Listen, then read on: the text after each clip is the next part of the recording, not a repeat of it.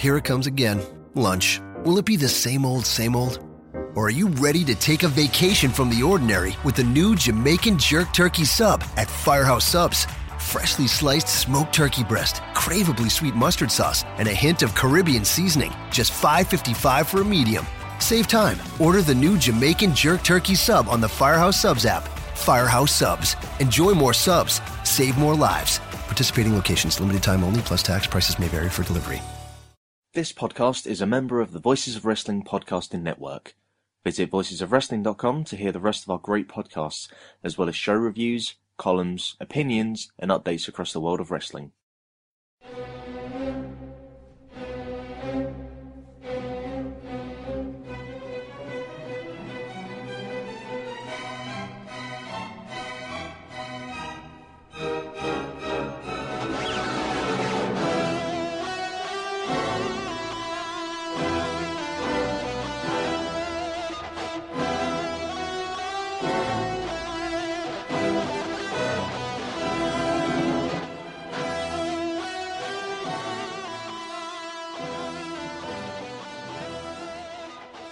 Hello everybody, and welcome back to the second episode of the Brit Wres Roundtable, backed by popular demand of at least 4 people saying they'd be interested in listening again. This episode, it's me, Rob Reed, and with me is Ollie Court. Hey there, Rob. Arnold isn't here this episode. He's going through somewhat of a week of hell at work, so you'll have to struggle through with just the two of us for this week. But we've got a loaded show, lots and lots of shows up and down the country, and lots to talk about in general. We're going to kick things off by talking about actually a show that isn't taking place in the UK. One of the biggest events of the summer over in the US Indies is occurring over the next few days on between the 28th and 30th of August, and that's the PWG's Battle of Los Angeles. And we're going to be talking about that this episode due to the heavy European involvement in the tournament participants. In the roster, Will Ospreay is going to be over there, as well as Marty Scurll, Mark Andrews, Drew Galloway, Tommy End, and Zack Sabre Jr. Loaded lineup. Very excited for all the matches they're going to be involved in. Should we talk about each guy in order and see what they can bring to the table, see what US fans who've never seen them before can expect from them? Yeah. So if we start off with Will Ospreay, if you listen to the previous episode, you probably heard all 3 of us rant about how good he is. For me, he's my favourite wrestler on the UK scene at the moment, and someone I'm very much excited to see how he's going to do over on the bigger stage over at BOLA. Yeah, I'd agree that he's my favourite as well. Like, he leaps off the page and, like, he's immediately spectacular is how I describe him. So I think any new crowd all around the world will take to him instantly. I think he's going to really thrive in the PWG environment where it can get a bit spot festy, but it's generally about pulling off really awesome moves and having a bit of a party. And I think Ospreay's style, more than any of these guys, even more than Zack Sabre Jr., who's already established there, I think will thrive in that environment. Definitely. For those not familiar, which I imagine will be a fair portion of you, Will Ospreay is primarily a high flyer, but in recent years he's very much rounded out his game. Oh, yeah. Similar to the way Ricochet or Matt Sydal has, where their big spots are almost all high flying moves, and they're some of the best high flyers in the world. But they're not just about the dives and the spots and such. I think, like, he's really gotten the psychology of wrestling down pat this year. Like, over the last year, he's really evolved from just, like, a really awesome high flyer to someone who's genuinely a great all-rounder and a future main eventer, I think, in a really big company. Definitely. The second guy, as previously mentioned, is Marty Scurll. You may know him if you follow TNA closely, as one of the participants in the first edition of the British Boot Camp. Seems like a long time ago now. Yeah, but he's really come on since then. he's more of a ground-based wrestler compared to Ospreay. With a very strong technical base that makes up the core of his matches, and may be best known for being the partner of Zack Sabre Jr. as part of the Leaders of the New School. I think in the last year again, Skull's really grown as a performer. He's gotten his villain character. He's donned the sunglasses and the top knot, and really found himself a niche. Something that he didn't have when he was in TNA in 2012, when he was just a kind of generic, happy-go-lucky guy. But now, I think with his strong character, he can really win over some fans in the US. One of the big advantages Marty has is as soon as you see him in his present incarnation, he really stands out. He's got a very well-defined look. Yeah, definitely. More so than a guy like Ospreay, who you really have to see in the ring, and then he's going to win you over. Marty can get you right from the off. As soon as you see him, as soon as he walks through that curtain, he's got this crazy look. And I just imagine that the PWG crowd is going to take to him instantly. Oh yeah, they're going to go, they're going to love his entrance, that's for sure. And once he gets in the ring, he can more than deliver there as well, and he has been doing for quite some time. Some of the criticisms of Skrull have been that he does very much work to his opponent's level, but with this year's BOLA lineup being so strong, similar to last year's, I don't really feel that's going to be too much of a hindrance for him. I think he'll absolutely bring it. There's no way he's going to tone it down in PWG. Third British guy who is primarily been seen on the British scene, you might not be as familiar with, is Mark Andrews. Again, he's been doing work recently with TNA, although with the diminishing viewership of TNA, you might not have actually seen him. But this, for me, is really a chance for Andrews to really show what he can do without the handcuffs that TNA have put on him over in the US. Because he really hasn't had much of a chance to show himself at his best in his recent TNA run. I don't even watch TNA anymore, but I don't even know if they've even had him in a singles match yet. I think he's just been working X Division 3 ways, 6 ways, however many ways, but he hasn't really had a chance to shine and put a good match together on his resume. In many ways, Mark Andrews can kind of be viewed as a prototype Will Ospreay. A few years ago, before he went over and got this, well, it was supposed to be a full-time gig with TNA, but no one's really full-time with TNA at this point. He was very much in the position of the young and upcoming high flyer that the UK scene was very hot about. I don't personally feel that he's quite on the level of Ospreay now, but he is very good, and this is a great opportunity for him, and he really could, after a year or two in TNA and losing any buzz he really had, he really could propel himself back into the minds of many fans as a top guy. Going into TNA is almost like a death sentence these days. He might be lucky and it might die on its own, so he might be freed from that. But he has sort of been usurped by Will Ospreay, especially now that he's in America and isn't on the British scene full time. Ospreay almost seems like a better Mark Andrews in some ways, and I think this match against Ospreay on night one is a good chance for him to show the world that he isn't just a worse Will Ospreay, that he can hang, be different, and produce something of his own. Going on to the matches that these guys are going to be having, Will Ospreay and Mark Andrews, two of the British guys, are going to be facing each other on night one, as you said. This is a match that's happened several times over on the UK scene, from a year or two back, and these two really know each other well. I think they had 2 fantastic matches in progress together. They had one in February in Southside in Kent. Yeah, and from what I've seen, I haven't seen all of their matches together, but the matches I have seen of them together, they've always delivered. In some ways, I was kind of disappointed to see that these two were facing each other in the first round of BOLA. I was looking forward to seeing them get a chance to work with some fresh opponents, and with them facing each other in the first round, one of them's going to have to go out first round, and that will mean we're not going to see a fresh singles match from one of them. Yeah. I think the general reason for the match is to show them at their best with an opponent that they know, with an opponent they wrestled several times in good matches before.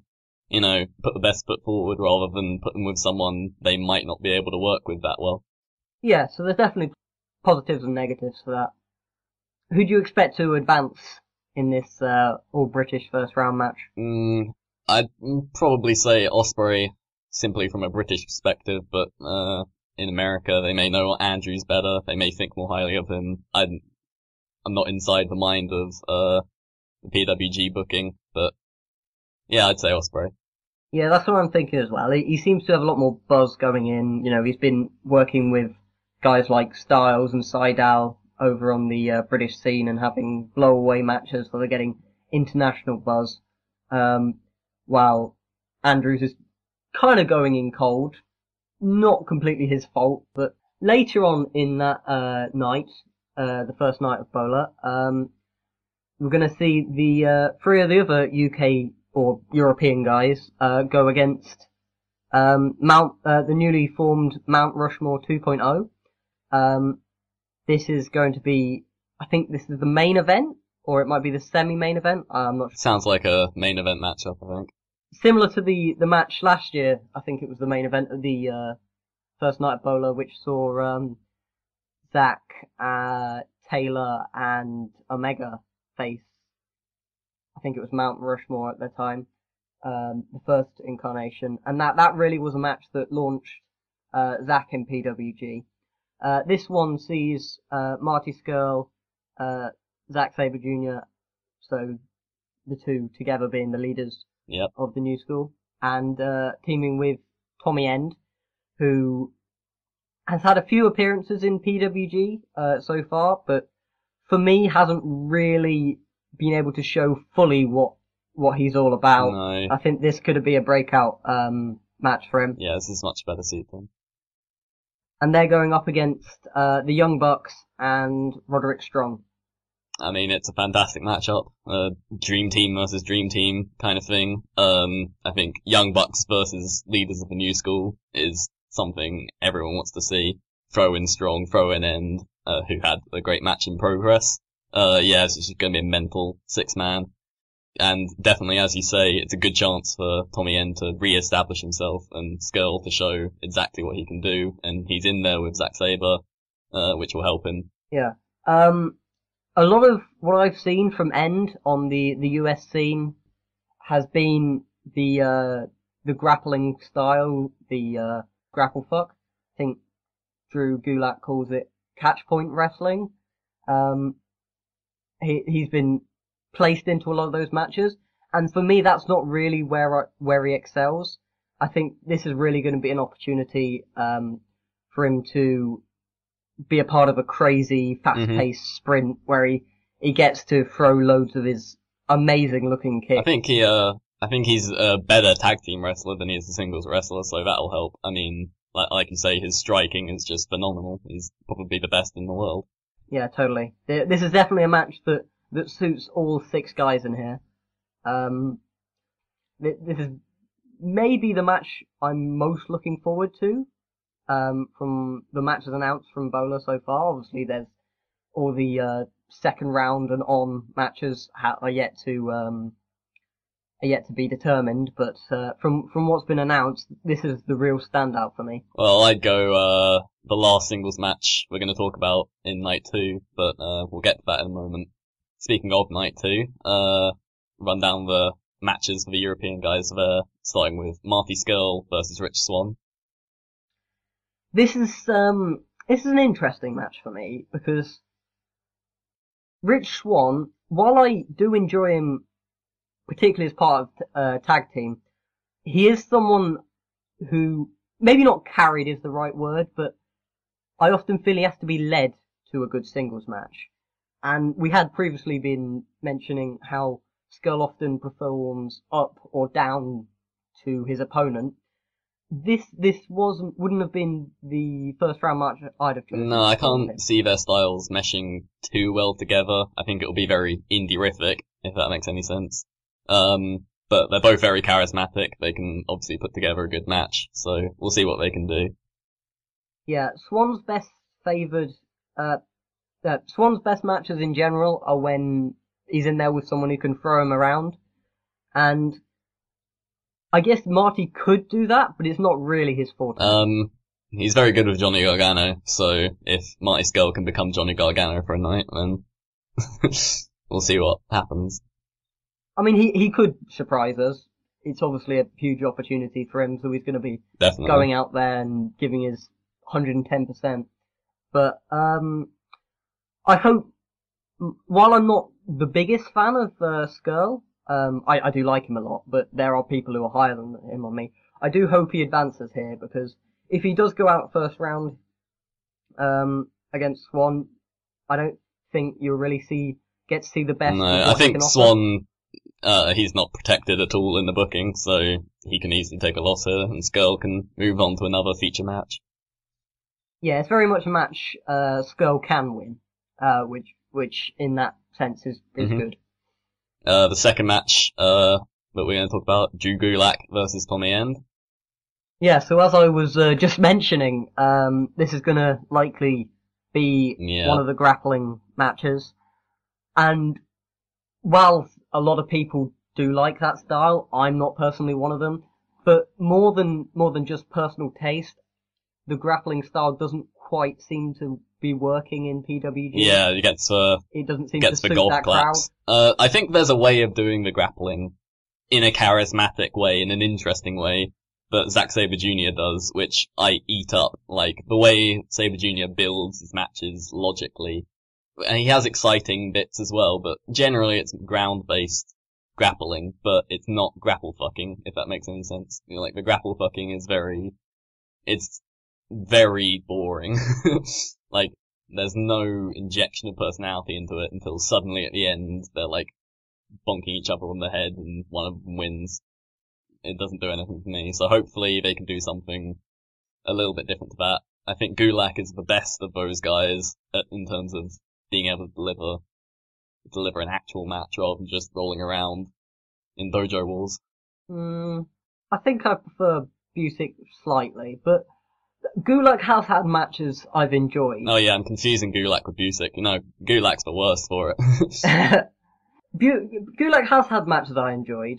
I enjoyed his match a lot with Gargano. I can't remember which Evolve show it was, but he can be very good when put in there with. Well, I can enjoy him quite a lot when put in there with someone who isn't someone who works that style and kind of pulls more of a traditional indie match out of him. Many people would say that's not playing to his strengths and that they prefer that thing, but for me personally, I'm not someone who particularly enjoys that style. But I think one of Tommy's problems is that he's just good enough at that style that when he's in there with a Gulak or a Busick or a Thatcher, he's going to have a match of that style rather than someone like Gargano, who, when put in there with a Gulak, pulls Gulak out of his shell into closer to Gargano's style. Mm-hmm. I think End just needs to throw some knees, throw some strikes, pop the crowd, like, that usually works. I'm not expecting too much from this match, so, And again, I'm really hoping End advances here, because if he does go out first round, I don't think you're gonna see the best of End, of what End has to that would offer. be a bummer. Similar to Scurll. I think he will advance. I think, he has slightly more, hold in the hierarchy in PWG than Gulak. Should we move on to match 3? Yep. So the next match with one of the European guys is a guy we didn't really cover right at the beginning, because you're all going to be familiar with him from his days in WWE. That's Drew Galloway, the former Drew McIntyre, as I'm sure you all know, going up against Mike Bailey. What do you think of this match? Mike Bailey. I haven't seen too much of him, so I don't know don't have a big opinion. I've seen like a couple of matches from this year, but nothing more. But I know that they're trying to build him up, and Galloway would be a big scalp. So I'd say Mike Bailey to win this one. But I'm not really in the hot seat to give an informed opinion on this one. I enjoy Bailey quite a lot. When he's in there with another guy who wrestles what I describe as a very indie style, it can get, as you mentioned earlier for another match, very indie-rific. But, Galloway's a guy who can really throw Bailey around. He's, you know, when Galloway came back to the indies, the big thing I really noticed was just how large the guy was, in comparison to a lot of these indie guys. And his best matches have been when he's just been able to toss around his opponent. And Bailey's of a size and of a flyer, a flying style that's really going to work. I could see this match very much being a breakout performance for Bailey. I mean, Bailey's had breakout performances in PWG already, many would say, but this could really be that big win. As you said, Galloway does seem very much set up as a stepping stone for Bailey, who seems to be about to be pushed heavily in PWG. Galloway's not a regular in PWG. It feels to me like they're just bringing him in for this tournament, so it seems tailor-made to put over Bailey here. I think we've watched too many wrestling tournaments here. We know the tropes. Okay, should we get to the final match? I'm very excited for this one. Ricochet versus Zack Sabre Jr., the dream match. It's very intriguing. I'm not entirely sure how the two styles are going to mesh, because they're very different styles. But these two guys are so good, I can't imagine it being anything but... Well, they had the freeway with Mark Haskins in progress, which I watched a couple of weeks ago to get hyped for this one. Oh, yes, I'd forgotten about that. That was one of my favourite matches in Progress history. Yeah, that was fantastic. It's an excellent match. Everyone should go and see it. And those two guys were very good back then. They're even better now. So I think they can work some real magic in this one. Ricochet, as we seem to be talking about indie-rific a lot at this point already, but Ricochet now and again does have a tendency to get that way. But with an opponent like Zack, I think you're really going to see that side of him toned down. You're going to see a more story definitely. to the match. I think Ricochet is probably going to work towards Sabre's style, simply because Sabre can't work towards Ricochet's style in the same way. And they'll both have a lot to prove. I assume this will be very high up the card on night 2, and I think it will blow everyone away. Yeah. I mean, you've seen a lot of, over the last year or two, a lot of people over in the US have become, familiar with Zack. But for me, this tournament really feels like it could be taking him to the next level over on the US Indies, where he goes from a special European attraction who's bound to put on good matches to, a main event level indie talent in his own right. Not just because he's a special Well, I was thinking attraction. about this, last week, and, when Zack Sabre Jr. lost in his Evolve title match, and I'm just thinking how he's always the bridesmaid everywhere he goes. Like, he lost the Noah Junior League as well when he was leading that, the whole way through, and then, lost a shitty match in the last night, to lose his block. And, I'm just thinking, is this the tournament where Sabre Jr. stops, floating around, he goes to Noah, he goes to PWG, he goes to Evolve, and, is this a tournament where he becomes, not that he can't go to Japan anymore, but does he become more of a PWG guy specifically? And is this tournament here to make him that? I mean, the way the matches have been set up with him in the first round against Ricochet, last year's winner, and I have to imagine he's winning here. Like, as strange as that sounds, saying that last year's winner's going to go out in the first round, it does just feel like that's the way they're going to go. I would agree with that. I think, again, like, the big, not an upset, but a big win to set up Sabre Jr. for a big tournament run. Maybe not to win it, but definitely to get to the final, I think. And Zach really is good at tournaments. Like, that can't be stated enough. The Progress tournament from May, like, he had wrestled 4 matches in 2 days, having just flown in from Japan, and every match was near on 4 stars or above, so what more can you ask for? You see a lot of good wrestlers go into tournaments, very good wrestlers go into tournaments, and they'll have 1 or 2 very good matches if they're going all the way, and then in the middle maybe they'll not quite put full effort in to save themselves for the final or something like that. But Zach's style behooves himself to tournaments. It's not that he's not working hard in every match, but it's something that it's a level where he can continue to put out that level of match repeatedly throughout the weekend and deliver every He makes it single look time. so easy. I mean, it must not be very easy, but like, just the way he works and like how good it looks very easy, and he's a special talent. So, with that, all the announced matches for the UK and, well, European guys, if you're throwing End in there, what other matches are you looking forward to potentially seeing from this I think I'll have to PWG lineup? bring up the entire lineup just to answer that question, because I can't remember who everyone is in it. While you're looking for that, I'll just throw one out here.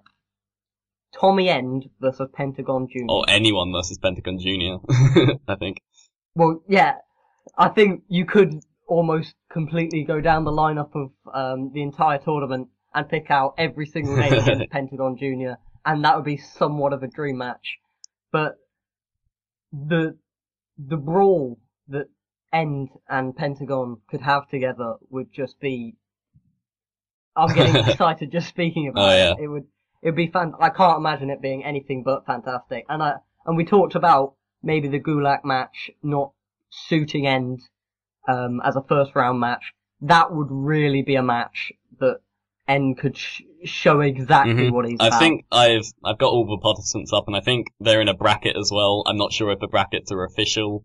I don't think they are. They weren't last year, because I remember with the pick-ups last year, we had them all it all laid out, and it turned out that the Wikipedia brackets just had the first round matches in random order, because the that's brackets what I've got released. up here, the brackets from Wikipedia. And so if that's not official, then screw it. I think most people are in play. But just the way the Wikipedia bracket is set up, you got Will Ospreay and Pentagon Jr. I mean, that would be a dream match. Or Will Ospreay versus Drago, whoever wins out of Drago Pentagon Jr. Either one would be great. I've got to think Pentagon's winning there. He, like, as good as Drago is, like, Pentagon's the guy with all the hype. Zack Sabre Jr. versus Matt Sydal. Can I tempt you? That could be a lot of fun. That would be a lot of fun. Who do you like to see Marty against? I saw him against Chris Hero last year, and that would be a great rematch to have in front of the PWG crowd. Yeah, those styles would very much suit Marty. And as Marty's a guy who performs, as we've said, up or down to his opponent, Chris Hero is, you're not performing down to a guy like Definitely. that, that's for sure. Anyone versus Angelico. ZSJ versus Angelico. Will Ospreay, just a spot fest between Ospreay and Angelico as like a quarter-final match. It would just be so much fun. So much fun. And do you see anyone going to the finals out of the 7 European guys? 7? Oh yeah, 6, sorry. Going to the finals, I think Sabre Jr. could very much be a guy if they wanted to go all the way, he'd be perfect for it. The one proviso is he's probably not ever going to be available for every PWG show, with his commitments in Noah. But that said, they gave Ricochet the win last year, and he hasn't been on every PWG show this year. He's missed shows from being in Dragon Gate, in New Japan, Lucha Underground. So it's not something historically they've been against. And I get the impression that they're very high on Zack.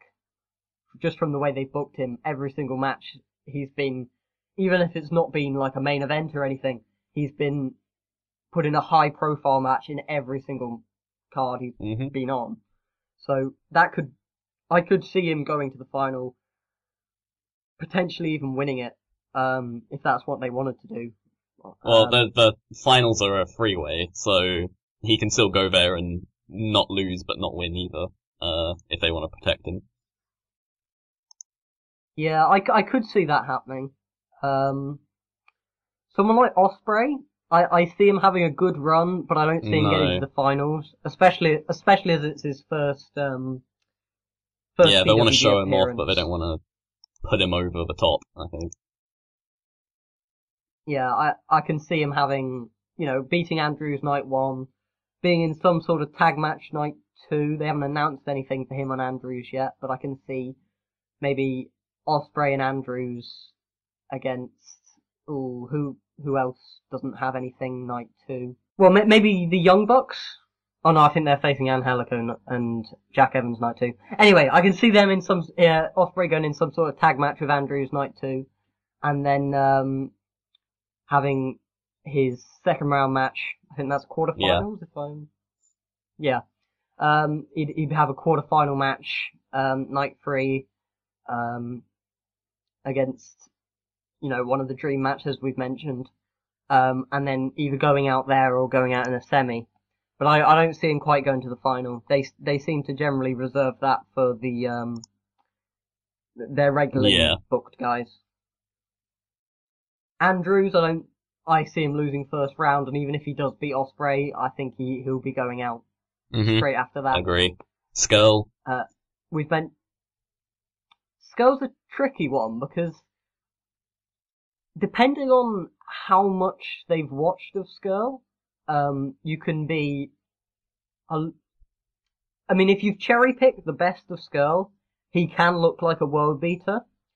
And from what I've heard, Super Dragon himself, who's reportedly the booker of PWG, makes all the big decisions of who advances and whatnot, doesn't watch a huge amount, if anything, really. So I could see them getting behind him. Maybe for a similar run to the run Zack had last year, where I think he went to I can't remember if it was the quarterfinals or the semi-finals, and wrestled to was it a disqualification or a draw with Kyle O'Reilly? Yeah, I think that ring. Where he had a good run. But again, I can't see him going all the way to the final. Tommy End, do you think he could get to the final since he is a more semi-regular at PWG? Yeah, I think Tommy's a tricky one here. 'Cause I do get the impression they like him, but he needs a big match to really put him over. Yes, he hasn't had the big matches that Sabre has had since coming in roughly the same time as him.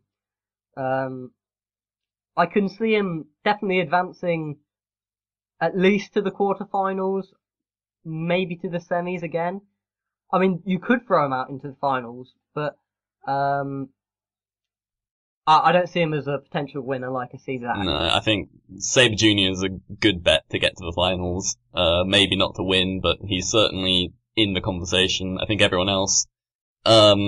everyone has a chance to get to the quarterfinals, win their match.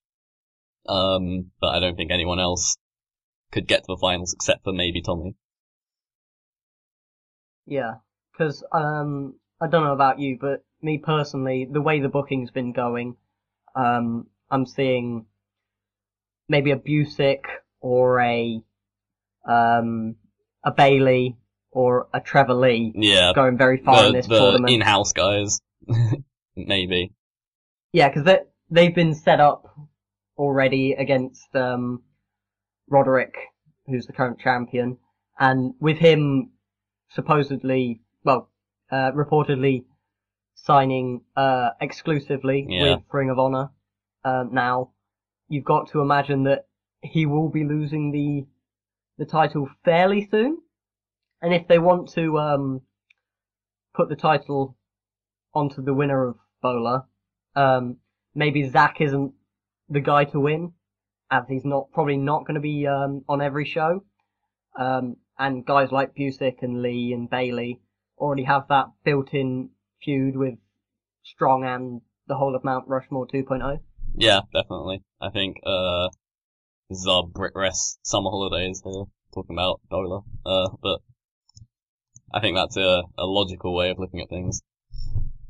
Shall we move on back home to chapter 20, Progress, Thunder Bastard?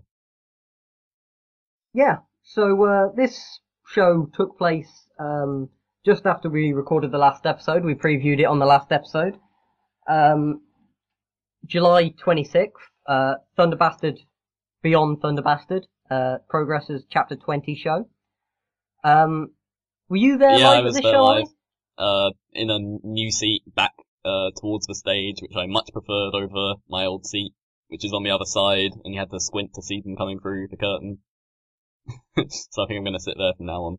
Overall, how I know you've written a review up on the site, so people can check that out over on voicesofwrestling.com to see a full review. But as an overall experience, what were your thoughts on the show altogether? I thought once the fourth match, SDS versus Hunter Brothers, came on, that was when the show really picked up. I thought the first three matches were fun, but nothing you'd ever want to see again, like to rewatch them. But the last three matches, the tag title match, the Thunder Bastard match, and the Progress title match, all very fun in different ways. The Thunder Bastard match, not a good work rate match, obviously, but it was fun, especially live, with the entrances and just the general atmosphere. And the two title matches really delivered in very different ways, and we'll get to that in a moment. Yeah, so if we just run through the cards chronologically, the opener had Noam Dar, and he was scheduled to face Dave Mastiff, but Mastiff was replaced by both of our favourites, Pastor William Eva. I'm not sure what happened with Mastiff, but they got Bill Eva in, and he got to pick up the big win over a very established guy like Noam Dar, which I thought was a bit of a lucky stroke, really. Obviously not what they had planned, but they get to put one of the Projo guys over big. He's in the Natural Progression series this year, and he's looking very good in terms of Progress booking. He hasn't lost a singles match yet, I don't think. Not on the chapter shows, at least. So, he's in a very good position. The match itself, I thought it was a fun opener, a hot opener, very fast paced. Watching it, rewatching it on Demand Progress, having just watched a G1 show before, the difference was night and day. The middling G1 shows where they work very lethargic, trying to save their bodies, and here, Dar and Eva just going all out. The ending, though, came a bit too suddenly and kept the match from being anything more than alright, I think. Yeah, I'm a big fan of both these guys. William Eva, he's got kind of a priest gimmick, and at first look at him, he does seem very much a guy who's going to be all gimmick. But when you actually get to see him in the ring, it's fantastic. It's similar to Dalton Castle? Dalton Castle? I don't know. Dalton Castle in that way.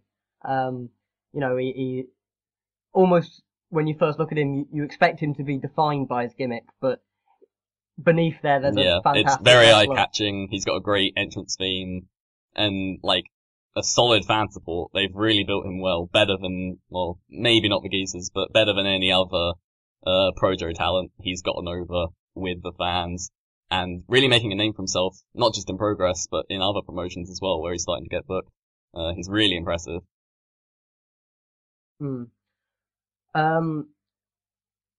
He was seemingly lucky to move into this position as a replacement for Mastiff, but I couldn't really think of a better guy to give this big win to.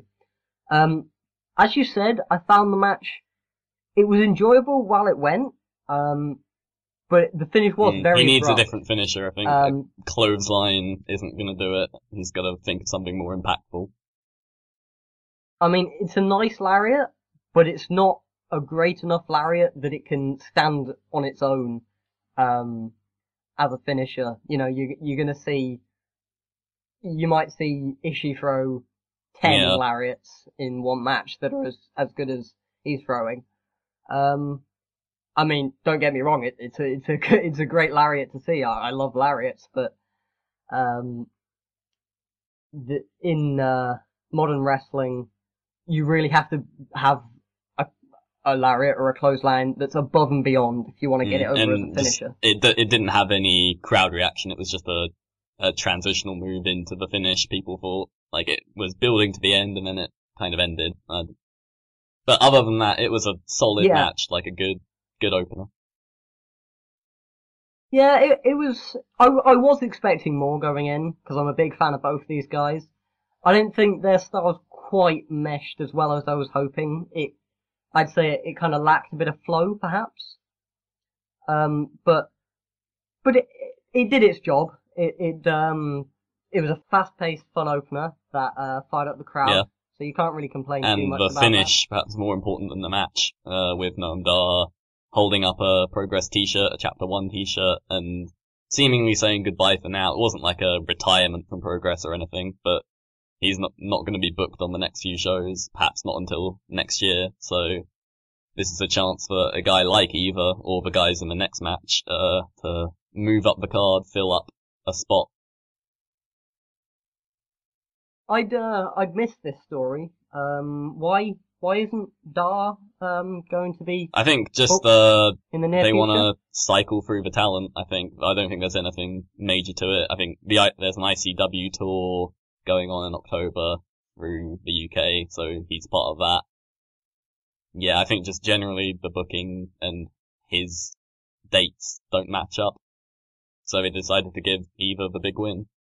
Yeah, I can see that because the Progress roster, because of the upswell in quality British talent that are appearing everywhere recently, it has got somewhat bloated, that they simply can't fit everyone on the card. This was kind of an example of that. I think they had an 8-man match and a 4-man match just to try and fit as many guys as they could on, and they're still missing some guys off. So, I can see them, wanting to cycle guys in and out. I think that's a smart decision really to keep the guys fresh, especially as they're going to be running more shows now. I saw in your review, you, said that you could perhaps see him ending up joining the Origin when he comes back. What Did I say that? I don't remember saying that. Okay. You gotta read me back my words here. I might be misremembering. Okay. It might have been someone else. I think it might have been. He was holding up a Chapter 1 shirt, so that could line up, I guess. Nah, I see that. I'm not sure that was me. That must have been someone else, but it's a point well made. Yeah, whoever it was, well done. The second match on the show, Bubblegum versus Kyle Ashmore versus Mike Hitchman, Bawad Bohr, and Flash Morgan Webster. In what was billed as a cruiserweight match. I don't know how Kyle Ashmore is a cruiserweight, but there we go. And a win for Flash Morgan Webster, the Natural Progression Series winner, as he moves towards his inevitable title match. What did you think of this one? Wasn't a big fan really. I am a guy who does like multi-man matches more than most, I find. Like, I often, they're often a lot of fun, I find. But, this one, it was quite sloppy. Again, it didn't really flow fantastically. And I'm not the biggest fan of many guys in this match. I mean, Mike Hitchman, the Wild Boar, I like him a lot, but Webster, I'm not too keen on him. A lot of his offense doesn't do much for me. You know, it's very flippy, looks very hard to execute, but at the same time doesn't look great definitely. There was a spot where he had his he was trying to do a reverse Rana off the ropes, and he sort of got stuck on the ropes, kind of, and it looked just kind of awkward. The reverse Rana itself was good, but the setup looked very, forced. He does try to do maybe a bit too much, and he could tone it down a little bit. Yeah, and I don't know what it is about him, but I just find his entire wrestling quite annoying. I mean, I don't understand exactly why. I just since I've been watching more of him, the more I see of him, the more the little things annoy me that really shouldn't. Like the way he runs around the ring has started to annoy me. I'm not sure why. I think his look would be much better suited to a heel. Just the way he adopts the mod fashion, and he looks like Jay from the In-Betweeners. I feel that's classic heel stuff, and then, he trots out as a babyface. I thought he was very good in the match with Zach Gibson, to win the MPS. I don't know who you'd attribute that to, though, Gibson or Webster. Yeah, for me, Gibson was the guy, making that match, but Morgan held his own there. And to be fair to him, he has got very well over in Progress. He's got good fan support. Recently, he got a good pop for this win. What do you think of the other two guys? I thought Bubblegum was the most impressive guy in this match. Actually, I know you're not a fan of the chav gimmick that he's doing and sticking his hand where it doesn't belong. It just seems very two-dimensional to me. It's a bit. He does the same thing 20 times. It's a bit in a working men's match. club, I think. Appealing to the not hardcore wrestling fans. So, just to explain exactly what he does, in his entrance and about 20 times throughout the match, he sticks his hand into his trunks, jerks himself off a bit, pulls his hands out and swears at the crowd. That happens roughly 20 times. Doesn't do a lot for me, but, some people seem to enjoy it. But I thought, he provided a real, veteran anchor in this match. It could have very easily fallen apart completely, but a lot of times when things weren't going completely to plan, he got them back on track. And he was him and Wild Boar really, anchored this match and got the other two through. Yeah, he's definitely got a good core base. Even if I don't like the gimmick, I can admit that he's he's definitely a good hand, as gets thrown around a lot. And then finally, Kyle Ashmore, he's another, one of the Projo graduates, which is Progress's training school. A lot of his offense I found looked really good here, but when he wasn't on offense and transitioning between moves and moving around the ring, he just didn't seem quite ready for this stage for me at this point. I'm not sure if you agree with that. He's got a good look. He's got a good gimmick. A lot of people don't like it. I do like the Beard song. Yeah. He looked good in this match, but he was working with Bubblegum and Wild Boar, who he was probably going to be working with more regularly now in a tag team. Who perhaps hid some of his weaknesses. But he's getting there, and give him another year, I think he'll be right alongside, William Evo in terms of Projo guys quality. Yeah, definitely showed some potential here. And you called it in the preview. You said that this match was, almost the reason for it being here, apart from to give, Webster a win, with an eventual title shot coming up for him. Was the Meltzer Trapper Keeper.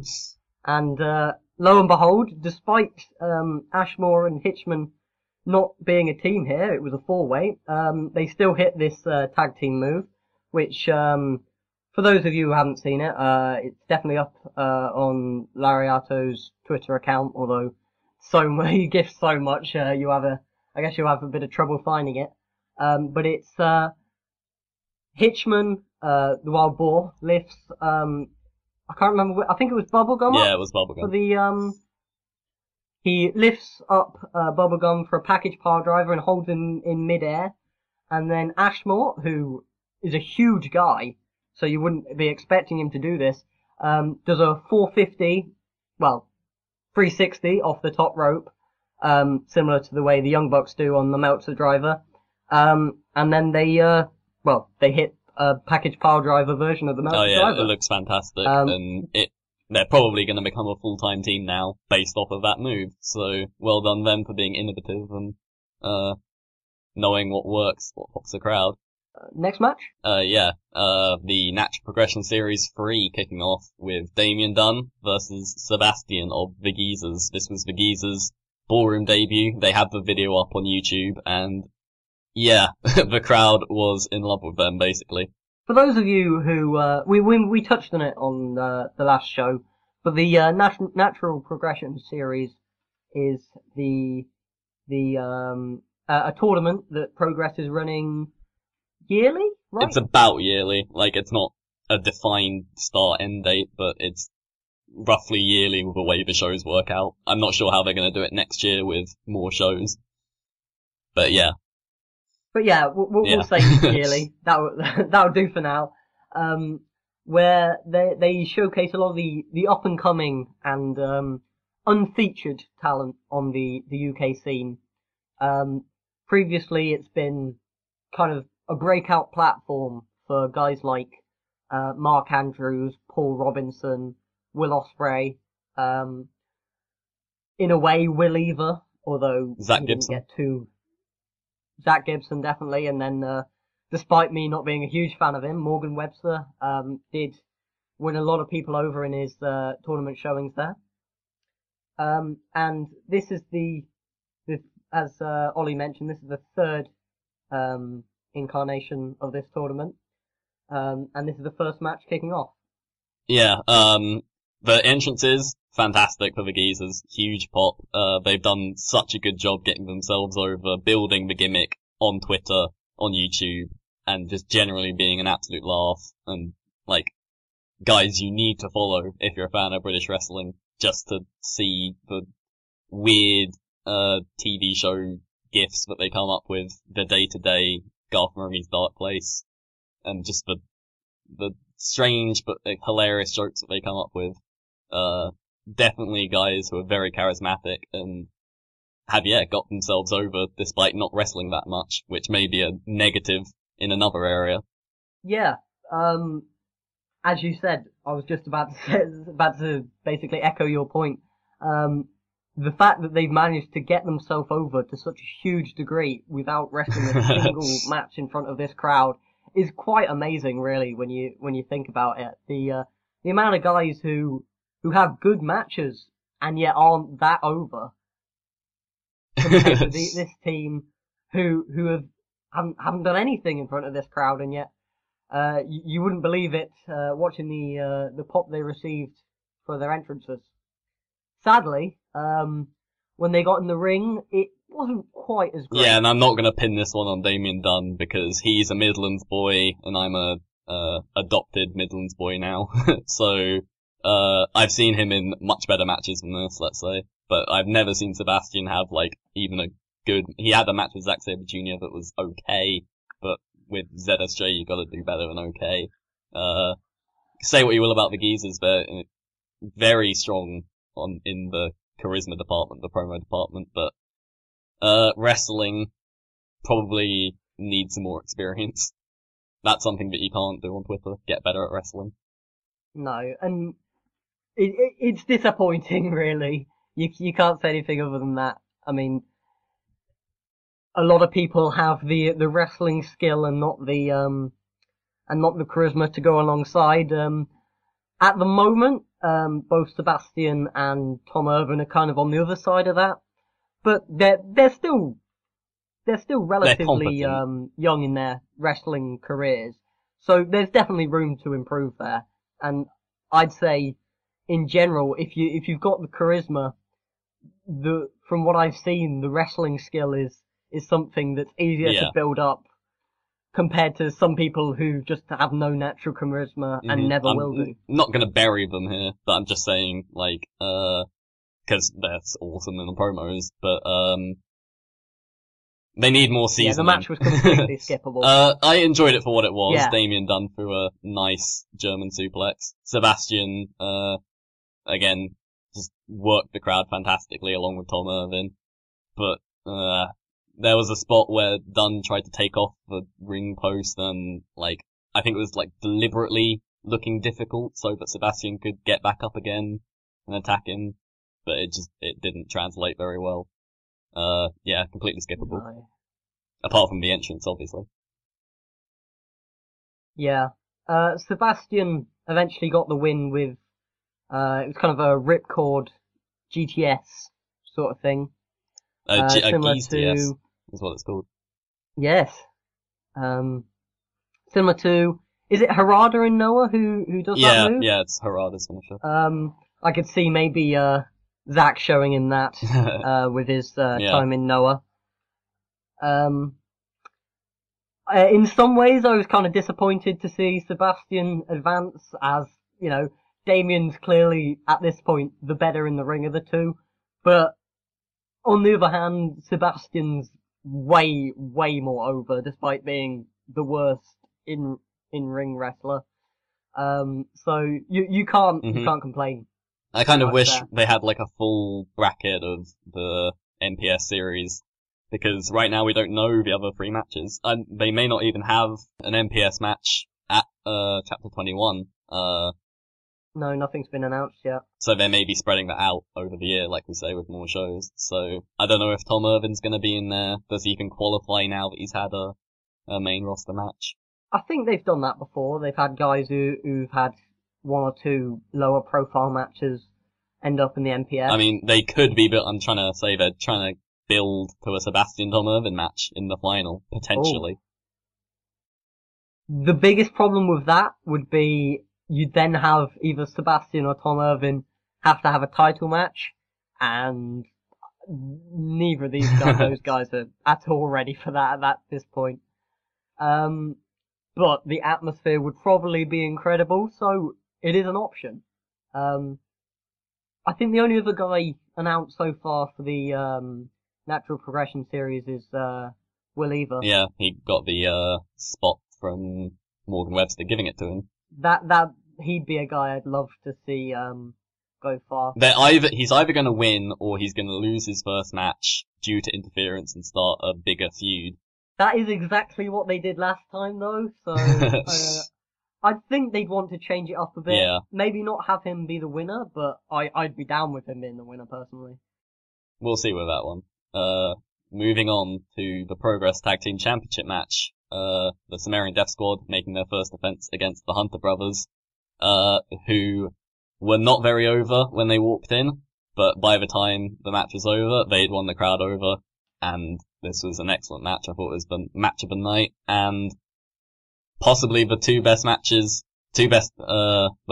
match either team has ever had. I'd say in Progress, definitely.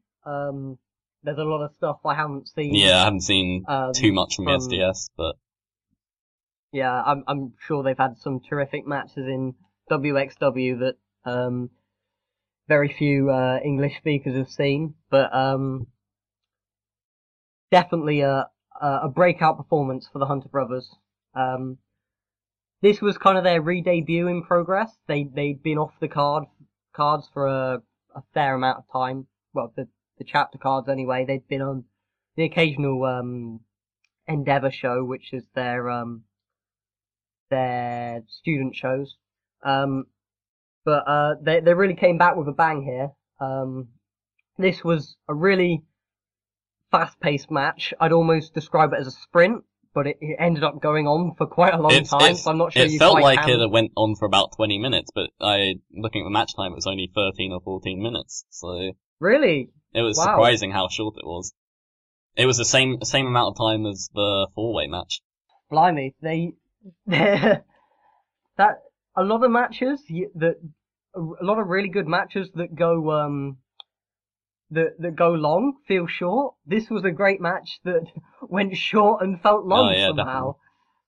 And I loved the way the Hunter brothers worked this match. I thought they were very, very good. And just the way it seemed like there were 4 Hunters, not 2, working. And like just the way they isolated End or Dante, I can't remember which one, in the ring. Just the way they worked the double teams, the way they worked the tags. It was so good, and especially in a kind of hostile environment, an away environment, for them to work like that. Like, it was gutsy. They could have very easily just gone all spot fest and try and wow the crowd, but instead they worked as kind of heels. And eventually, the Death Squad got back into the match with their strikes, using their size advantage, and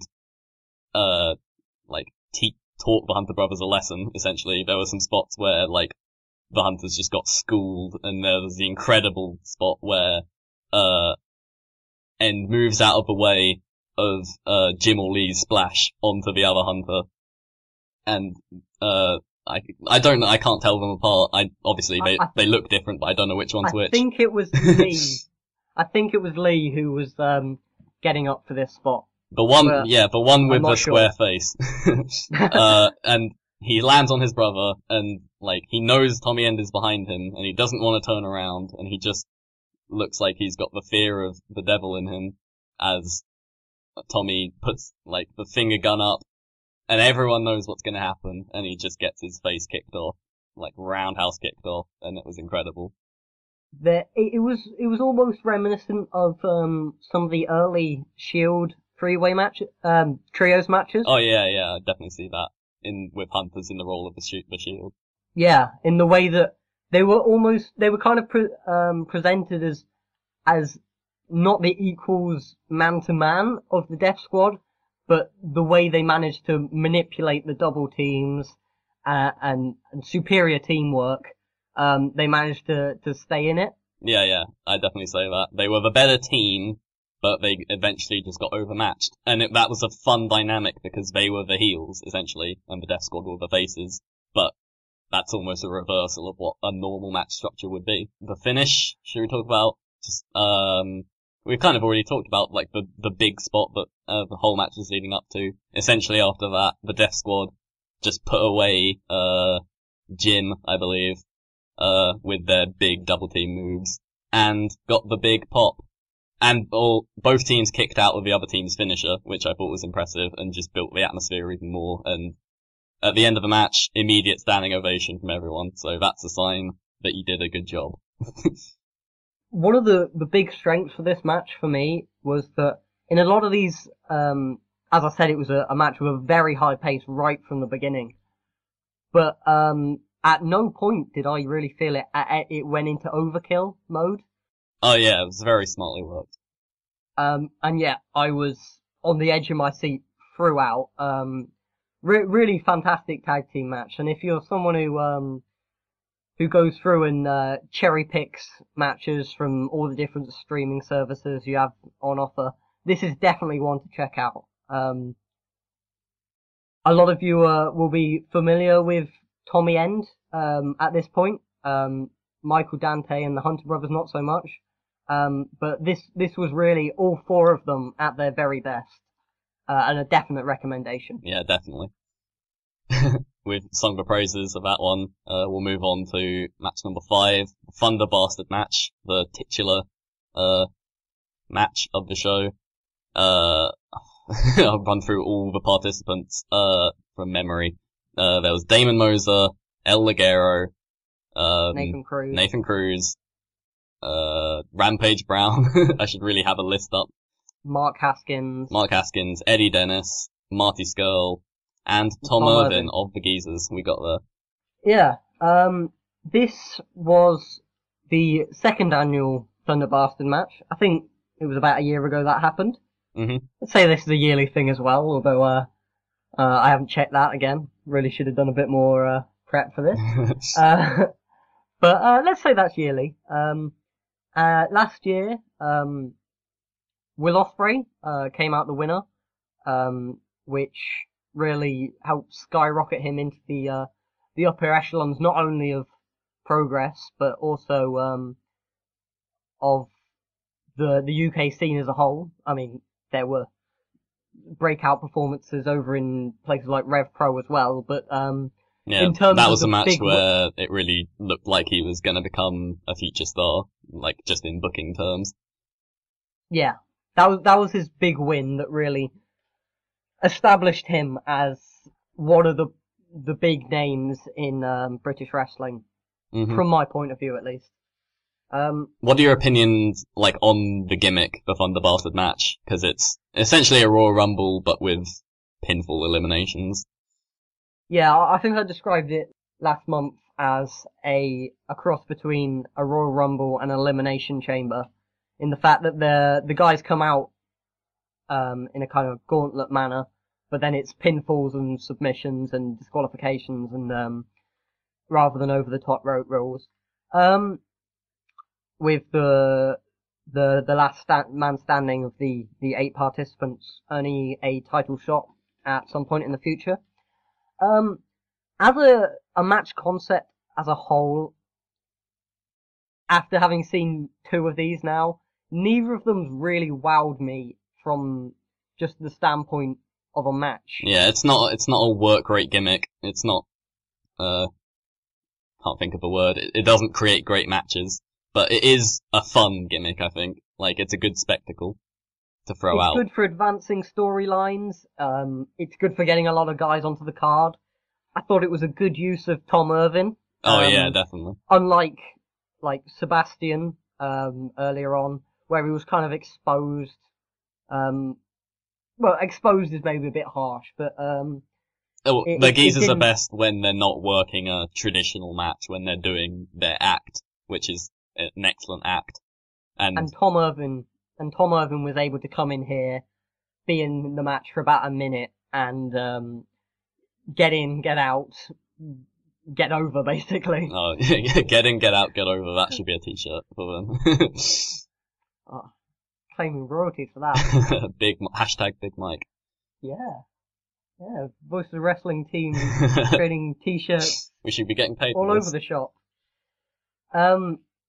The biggest problem is it either goes a long time and you get a lot of guys in the ring at once and it becomes somewhat of a clusterfuck, or you have quick eliminations, it doesn't go as long, but then you've got a load of quick eliminations which, you know, similar to like a Survivor Series match, you're seeing a guy in the match for 2 minutes, take a couple of moves. There was some of that in this one. Get pinned to a move in regular you would never fall to. We should go chronologically, calling the action, calling the spots. So they started off with, well, before the match even began, Ali Armstrong sadly retired, which led into... Yeah, that was due to injury. Ali Armstrong was the first graduate of the Projo, and unfortunately, I can't remember exactly what the injury was, but he put his health ahead of his wrestling career, as he should.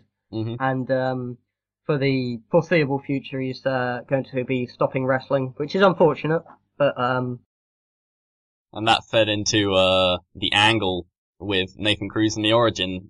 Cruz coming out, he's an excellent promo, I think, like very underrated, and I thought this was a good way to re-establish him as a not top heel, but a high up heel, and get him loathed to start the match.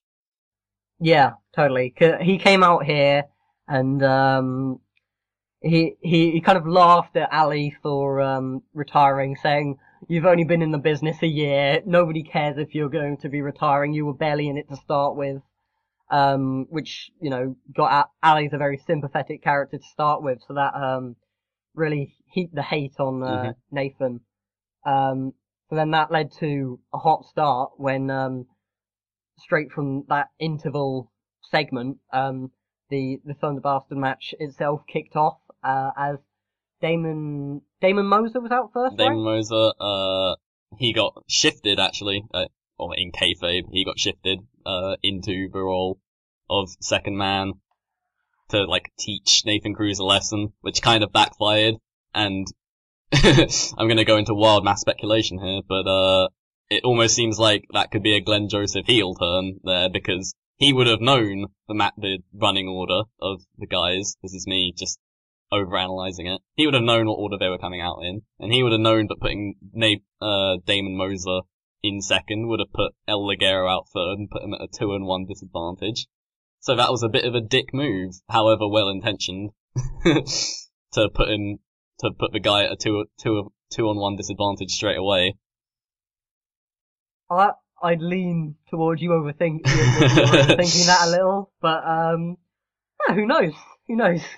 I mean, it's clear that they do put a lot of thought into their storylines in Progress. A lot of the seemingly insignificant, intricate details on shows end up paying off far down the line. But my gut is this isn't one of them. No, I think I'm just overanalyzing. What did you think of Damon Moser's contributions to the match? Well, as I said, he came out hot as a guy to kick Nathan's ass. They have the origin angle where he got kicked out at chapter 19. Yeah, so these two were previous stablemates. Although again, I'm gonna overanalyze the booking and wonder why that makes Damon Moser a face if he just got kicked out of a heel group, and then why does that make him a face? It kind of makes him similar. It's kind of similar to the way Moose has been booked in ROH. Oh yeah. He's a bad guy, and then a bad guy turns on him, so he's automatically a good guy. Yeah. I kind of get he kind of been presented in the way that he's just kind of following orders, and doesn't have much of a mind of his own. Cause I think if I'm interpreting the booking right, because with the faceless gimmick, where everyone was masked and a mystery identity, it wasn't totally clear.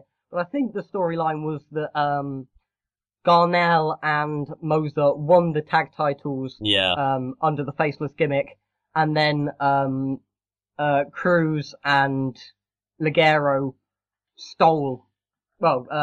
usurped them for the tag titles. Yeah, that's once they'd won it. As they were part of the same group, once their underlings had won them the titles, they took the titles and then kicked their underlings out the group. So there was heat going into this face-off, but Damon really kind of looked lost. Yeah, he hasn't had any promo time. He has no character. He's very bland.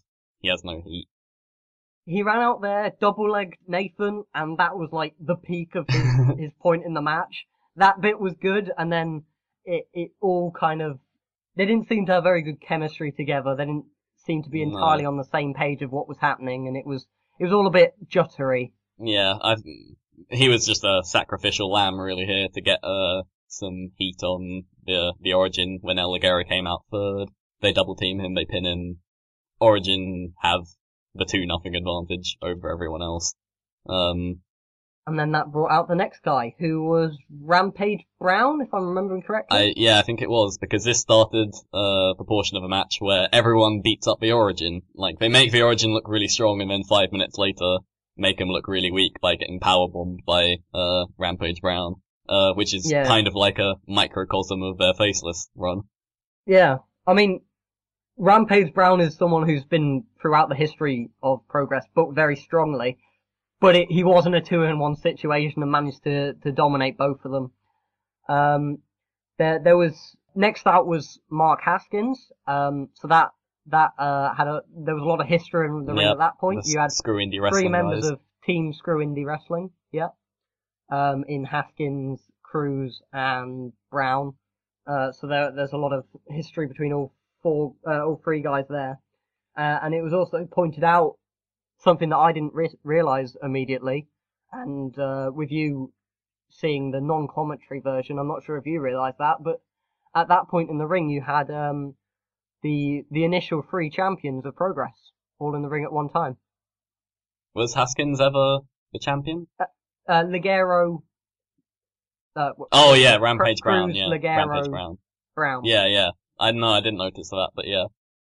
And also, I didn't watch it with commentary. We should probably talk about that after the Thunder Bastard match, what the difference between commentary was. But we'll get through this match first. Out Yep. sixth was Eddie Dennis. Cool theme tune and beat up the Origin and then kind of disappeared for the rest of the match. Yeah, there was a lot of guys coming in, hitting a few moves, and then grabbing someone else, pulling them out the ring, and you're not really seeing them until it was their time to get eliminated. The match kind of bottomed out until Tom Irvin came in. Seventh was Skrull, who did kind of the same thing. And then eighth, Tom Irvin, we've already talked about, just the incredibly entertaining sequence where the music hits, he comes out with Sebastian, downs a pint, runs to the ring, hits a weak-looking stunner on everyone, and gets rolled up. Oh no, he rolls up El Ligero to eliminate him, and then gets kicked in the head by Cruz and gets eliminated himself, all within about a minute. And it was a very fun sequence. Again, a weird case of strong and weak booking for the Origin as a whole. They don't seem entirely sure whether they want to push this group or not. I think eventually they're just going to settle in the mid card for something for the faces to do who aren't in the title picture. Which, you know, there's worse uses for those guys. But initially it did seem they were set up for something a bit bigger than that. Yeah, I think with the faceless it seemed more like a show-changing angle, and then they just kind of lost faith in it, and this is the backup plan almost. And yeah, it was very schizophrenic at booking in this match for them. I'm not too opposed to that really, because while Ligero and Cruz are good, there are several other guys I'm more interested in seeing in main events. I mean, they're good guys to have in the mid card, having good matches, but they have had time on top in the past, and they're truly great matches, kind of few and far between. Yeah, I think they're getting set up for a second tag title match with the SDS at some point. I think that will be their ceiling for now. Yeah, I can see that. Moving on with this match, after Tom Irvin got eliminated, the elimination started to come a bit faster.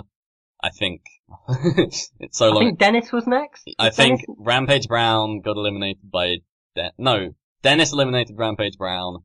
Yeah.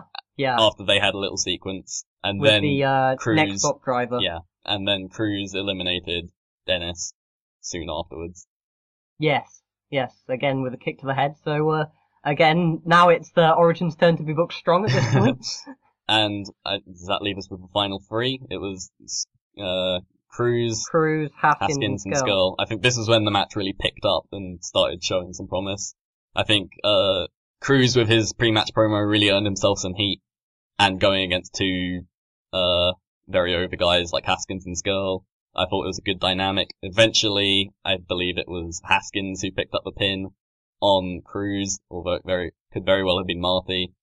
I should have looked up the results of this match beforehand. I've got a feeling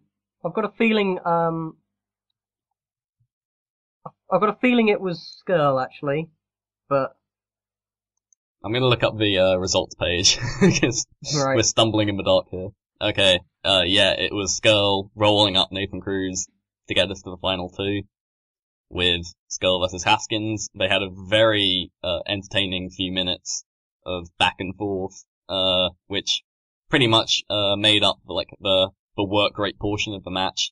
Like good dueling chants, and eventually Haskins rolling up Skrull for the win. This last little segment was definitely the highlight of the match. Yeah.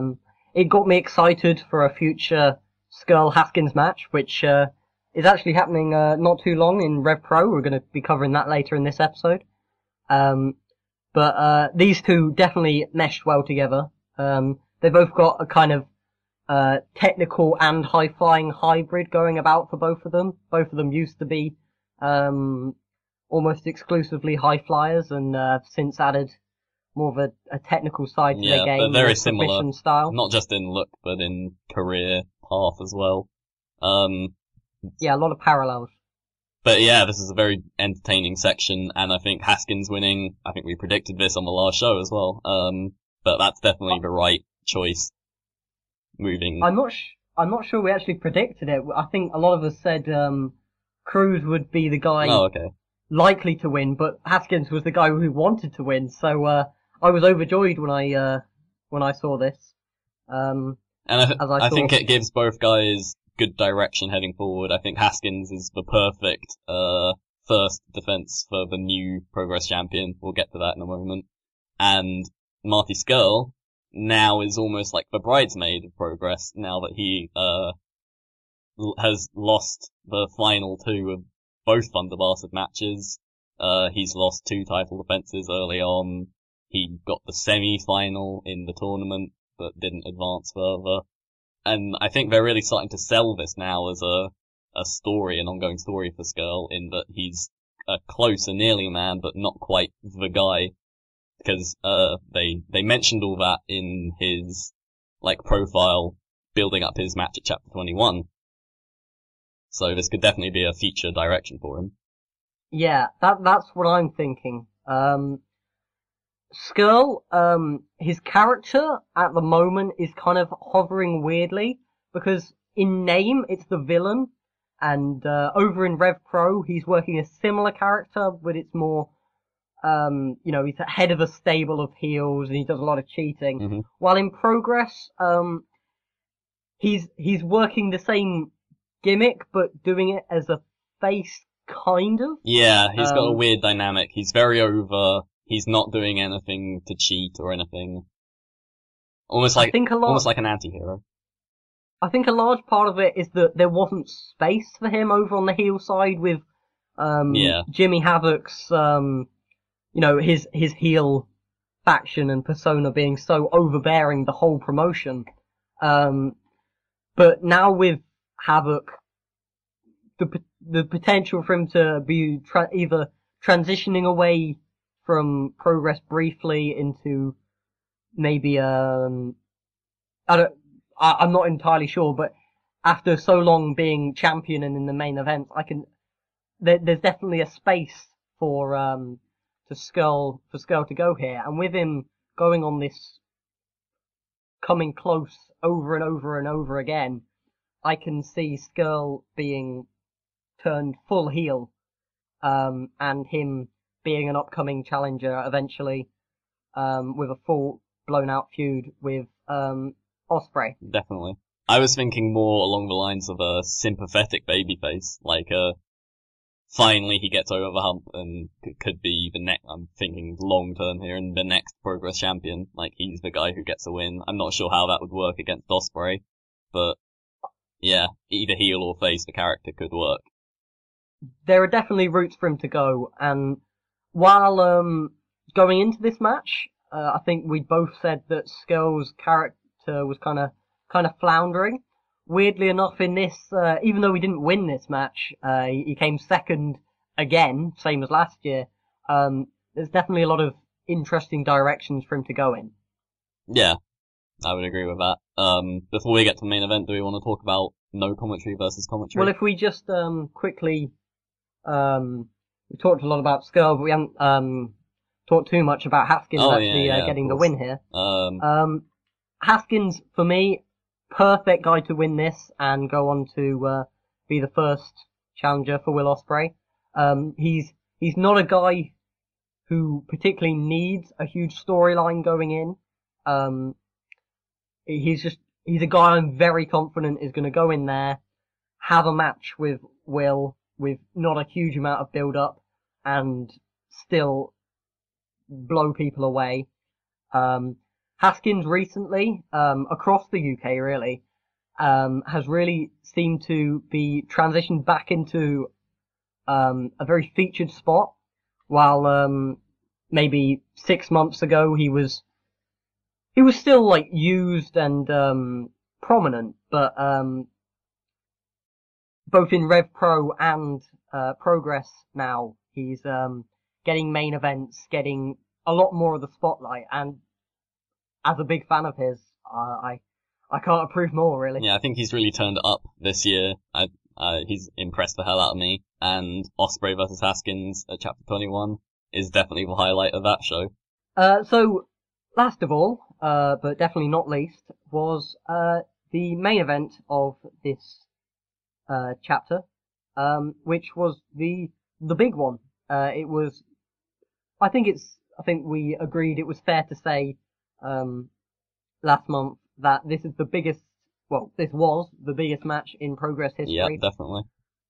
And that's Jimmy Havoc defending his Progress Championship, which is held for, I think it's nearly 2 years now, or is it past 2 years? Well, over 600 days, 608, over 600 I think, was days. the final number. I think it was slightly under 2 years, but a very lengthy reign, longer than all the other Progress champions combined.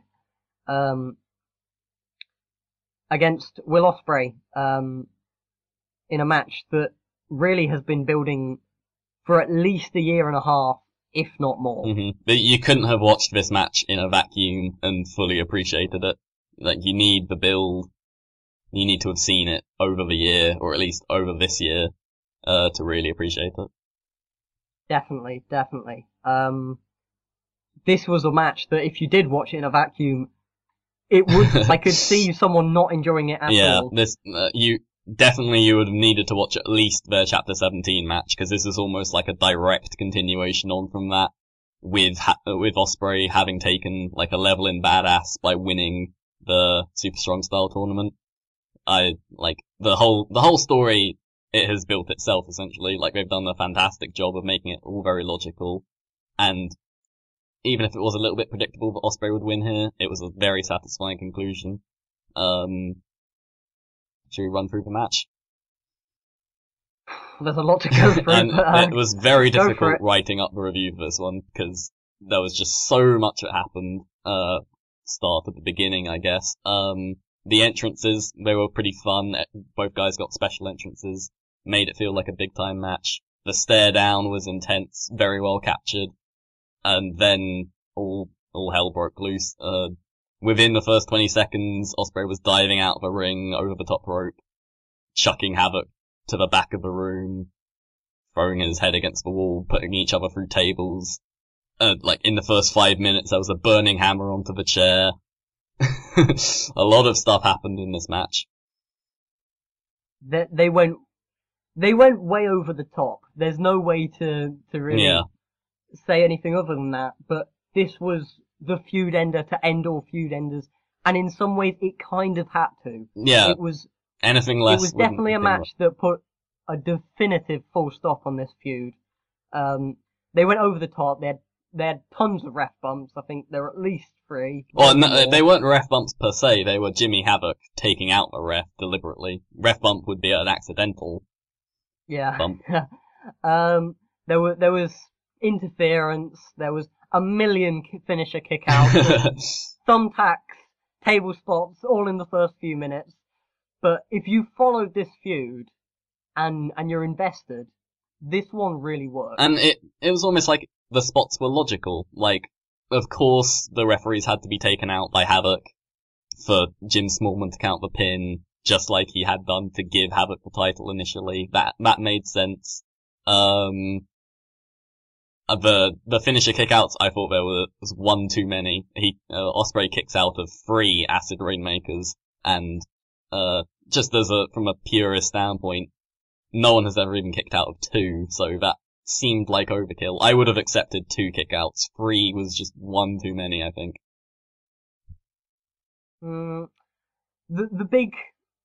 That didn't necessarily annoy me a huge amount. I mean, as I said, there's a part of me that's saying, oh, they did too much. They went over the top. But the thing that really, took this match down a notch for me was the axe spot. We talked a bit about it, last month, where Havoc set up this match, turning it into a DQ by, holding ransom Ospreay by threatening to cut off his head if he didn't get the no DQ match. The axe was then brought back into this match, and while previously I'd made the argument that it was okay because Havoc's character never actually intended to use the axe. He was just using it as leverage. That's the way I justified it in my mind. In this match, it was very clear that Havoc was actually just going to use the axe. And for me, it kind of shatters the world of wrestling. I can't hold my A little disbelief bit, yeah. for that. I'm Because not as if down on it as if you're bringing things like axes into no DQ matches, then it opens up the door to why doesn't when maybe not in the UK but in the US, as soon as there's a no DQ match, someone just pull out a gun, shoot his opponent. And Yeah, win. it does open I up mean, the Pandora's box a little bit. I wasn't too down on it, simply because it looked cool. I don't know, watching it live, you just kind of accept it and move on.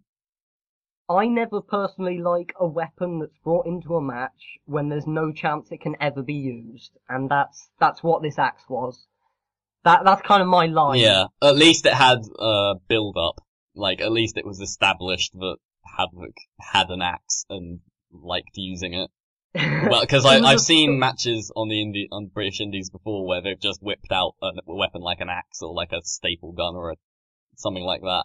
And it's just like, oh, these guys have never even like talked before and now they're trying to kill each other.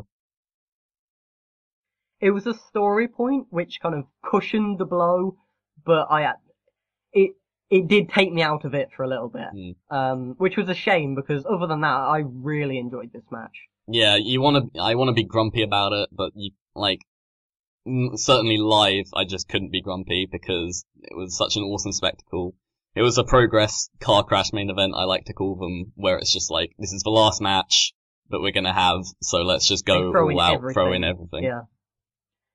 It was the perfect, it perfectly wrapped a bow on this entire, not just feud, but this entire era of Progress with Jimmy Havoc as champion.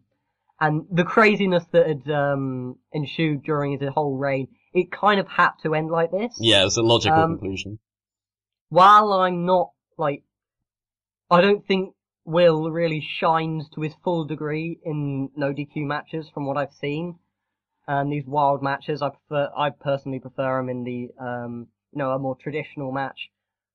It was what needed to happen here. And in that way, it delivered. It's not something I'm gonna recommend for someone to check out if they just go through and cherry pick out a few matches. Because as I said, in a vacuum, this could very easily be viewed as not just not a good match, but as a bad match. But when you've watched the whole storyline and you're invested, this works. Yeah, and when it came to the end, Ospreay hits all his signature moves, like killing Havoc with everything he had, including the 630, which he hadn't been able to hit. That was a story point that they delivered on. Like, they wrapped up 2 sub-stories to the Jimmy Havoc story. They wrapped up the Jimmy Havoc title reign, but they also wrapped up Ospreay's, indecisiveness to using his 630 senton finisher. And they wrapped up Jim Smallman feeling guilty that he'd let Havoc win the title in the first place by taking it away from him by counting the pin. And I thought that was just very clever storytelling to tie those 2 loose ends up. Yep, so that's the end of our supposedly quick rundown of that show. The one other thing we wanted to bring up was, this show was actually up in, 2 different forms, one with commentary and one without. You got the live experience, which is obviously without commentary, but I think you said you also rewatched I rewatched it without commentary when they first uploaded it. And, yeah. For reference here, they had, for the first time they recorded live the commentary, but, unfortunately they had some issues, with the file corrupting, I think they said it was. They had to, re-record, the commentary so that they initially put it up on their, streaming service without commentary and then, later on they put it on with commentary. The 2 new commentators were, RJ Singh, who's, a few months ago, maybe a bit longer than a few months now. More like a year now. Yeah, more like a year. Retired from, the wrestling scene, we're having his final match at Progress itself, who was very much a big part of the scene for years before that. And who's this one? Joel Ledley or John Briley? I can't remember. Glenn Joseph. Glenn Joseph. There you go. Neither of them. Right. And he was partnered with Glenn Joseph, one of the Progress co-owners. They kind of had a hard job to follow. Previously, the commentary had been done by Jimmy Barnett, who was in no way at all related to Progress co-owner Jim Smallman, apart from being the exact same person. But and he'd previously been a fantastic commentator. Yeah, very good with the minimalist style, which I really dug. His commentary style kind of reminded me of Excalibur's from PWG. Maybe with a more focused manner. That kind of sounds like an insult to Excalibur. But I love Excalibur's commentary. But more of a kayfabe and focused style. But that kind of aura. But I think these two guys they did a good job. They were definitely talking more than Barnett. Okay. There wasn't a lot of, while Barnett would often let the action speak for itself, and the crowd, being such a fantastic crowd, carry the audio. They, I guess, to be expected with a two-man team, they were speaking far more constantly. I'm not sure if I preferred it, but at the same time, I think they did do a good job. And going forward, it may take a bit of time getting used to, but while they're following something very good, I think they were good. Yeah, I'm looking forward to hearing their live recording. I think that will be an interesting thing to see how well they work with the crowd, with the atmosphere right in front of them. Yeah, because that, emotion-wise, that's often something that, if you're recording on tape delay, it's hard to get the emotion across. Right, so I think that's chapter 20 wrapped up. So if we move along to some of the Progress news that has come out between shows. And the biggest news, I'm not quite sure if it'd fully come out when we last recorded. I don't think so, actually. But Progress is going to be starting to run Manchester shows, expanding out of their London base. So for those not too familiar with UK geography, London's down near the bottom, down south, and Manchester's pretty far up north, to put it simply. So they're covering a lot of the UK, and they're making quite the big jump. Especially importantly, I think Manchester doesn't really have a big wrestling promotion in it, so they picked a good city to spread to and not like invade someone else's territory. Yeah, and impressively, despite running at the other end of the country, they still managed to. They've sold out, haven't they? Or are they near selling out? I think they've sold out, yeah. They might still have some standing tickets left, I'm not sure, but certainly all seated. They definitely sold out the initial batch they put out, but I think they released some more tickets, but they're probably sold out as well now, knowing Progress. And these added Manchester shows, along with what's going to be an increased rate of running the London shows, mean that Progress's calendar for the rest of the year and then going into 2016 is going to be a lot fuller. Mm-hmm. A lot more full. I think it's 17 chapter shows in total. Yeah, by the end of we're on chapter 20. We just went through, and by the end of 2016, December 11th is going to be chapter 40. So they're having nearly as many shows in 1 year as they've had in their run so far. And added to that, I'll just run through it all. They're running a London chapter show every 6 weeks, up from every 2 months. And added to that, they're also running a Manchester show once every 2 months. Okay. They're also going to keep running their Endeavour shows, which are their student-run shows, every 2 months, alternating with the Manchester shows, and they're also adding a new type of show called Potential. When you throw in some festival shows, which I'm sure they're going to be running, as they have in the past few years, and that they're also going to be running the Super Strong Style 16 again next year, which will be a double header. It's and likely that more potential shows that are yet to be announced will be announced close to the time.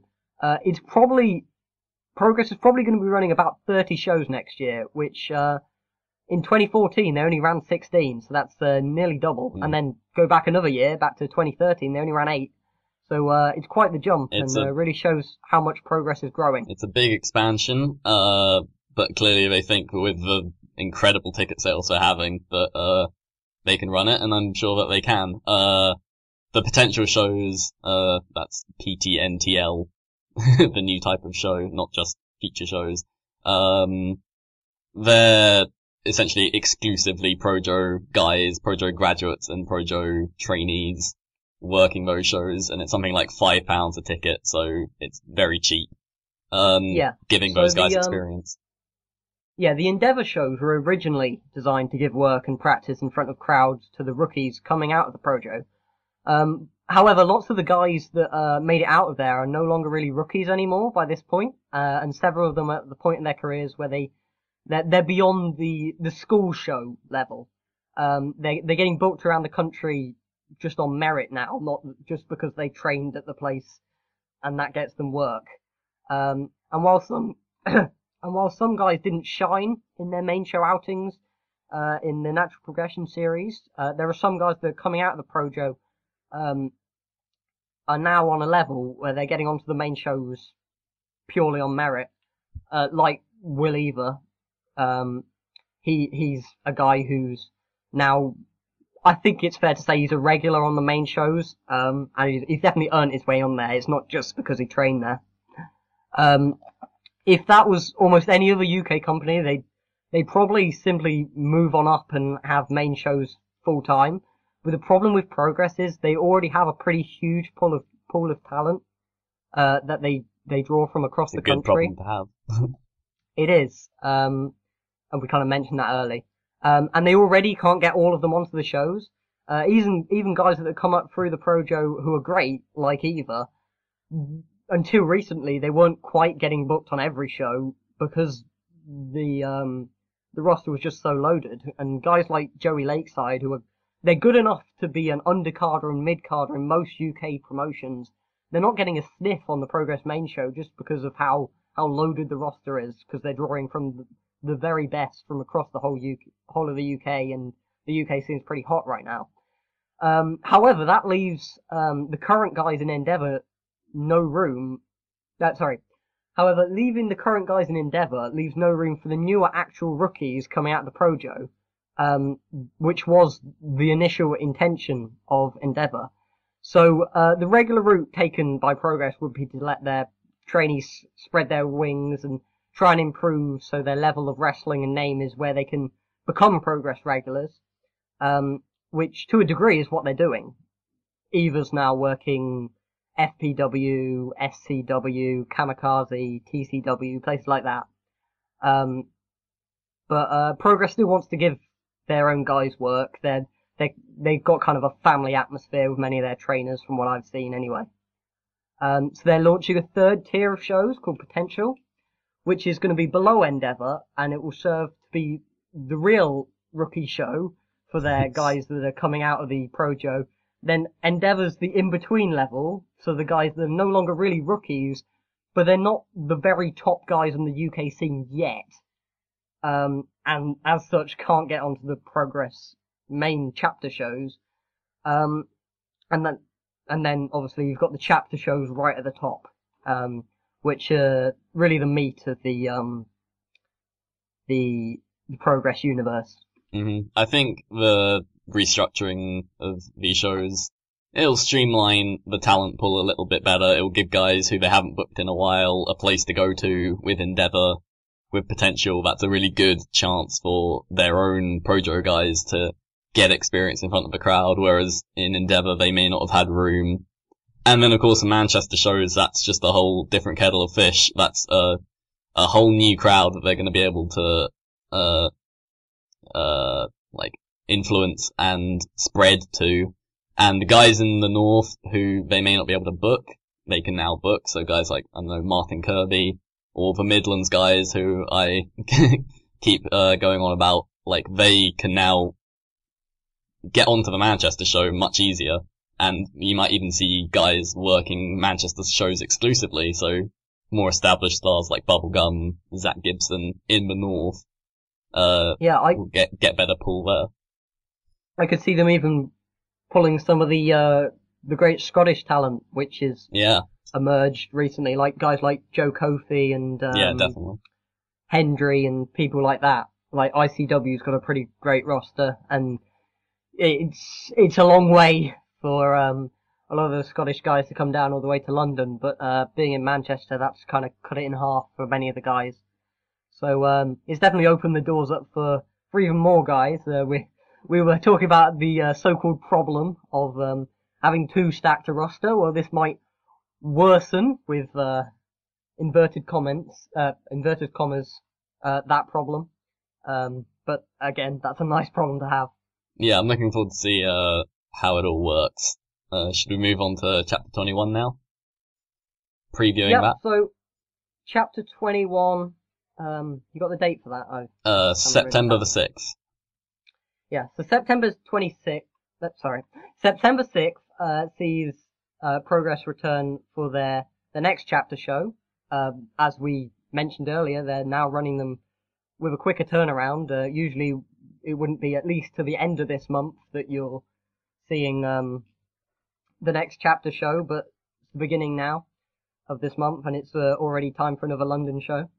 It's going by the name of, we don't want to use the sit-down gun, maybe as a guy who's attended several Progress shows live. You can elaborate on that? Generally, when people stand up, everyone behind them gets very, very pissy and tells them to sit down. But it's a reference to a very, very obscure Australian show that I've never seen before, and I enjoy my obscure comedies, so make of that what you will. Oh. I thought they might have actually had a gun they fired at people to make them sit down. They might get one for the show. I'm almost disappointed. No, it's from a show called Danger 5 or Danger 7 or something like that. And there's this bird guy. I've never seen the show. I want to though. It looks quirky and very cool. Yeah, Progress should get some royalties from that show. We're gonna get some groundswell there. Right, so there's currently 5 matches, I think, announced for that show. Yeah. Probably one more at least to come. Yeah. And you're seeing there's only how many guys have they got announced so far? 1, 2, 3, 4, 5, 6, 7, 8, 9, 10, 11, 12. Oh, wow. Only 12 guys. Announced for this show so far, and as a result of that, there's a lot of guys who are considered regulars, who just aren't on the show, and even with this one extra match, unless it's some 10 versus 10 tag, simply aren't going to get on. I think this is a consequence of going monthly. You're just going to have shows where not everyone is on, and they'll cycle the roster a lot more. And I'm fine with that personally. Yeah, definitely. It helps people from not getting stale. Guys like your very, very top guys like your Ospreys and your Haskins and probably your Havocs are gonna be on every show. Even though Havoc hasn't got announced anything yet, I can see him showing up in some way or another. I kind of hope they announce a Jimmy Havoc Speaks segment just so he's on the show and like booked. Because I don't want to have to know that he's going to come out at the end or to spoil the main event or whatever. Having not been announced. If he's announced, there's less likelihood of him showing up at the end, and he's going to have a more firm part of the show, I guess, rather than knowing ahead of time that he's going to come out at the end. I can't see him going the Osprey Havoc feud seems so finished to me. Like, I can't see him interfering there. I mean, they could have him go away for a bit. That is an option.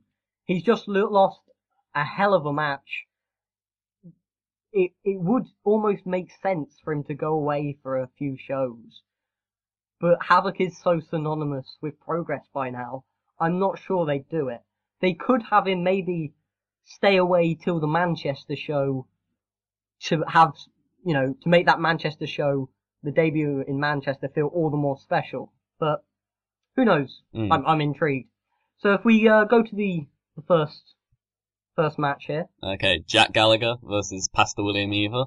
Another singles match for Eva, but isn't Natural Progression Series, so he's getting a strong build here, and Gallagher's definitely a guy he can beat. What do you think of Jack Gallagher?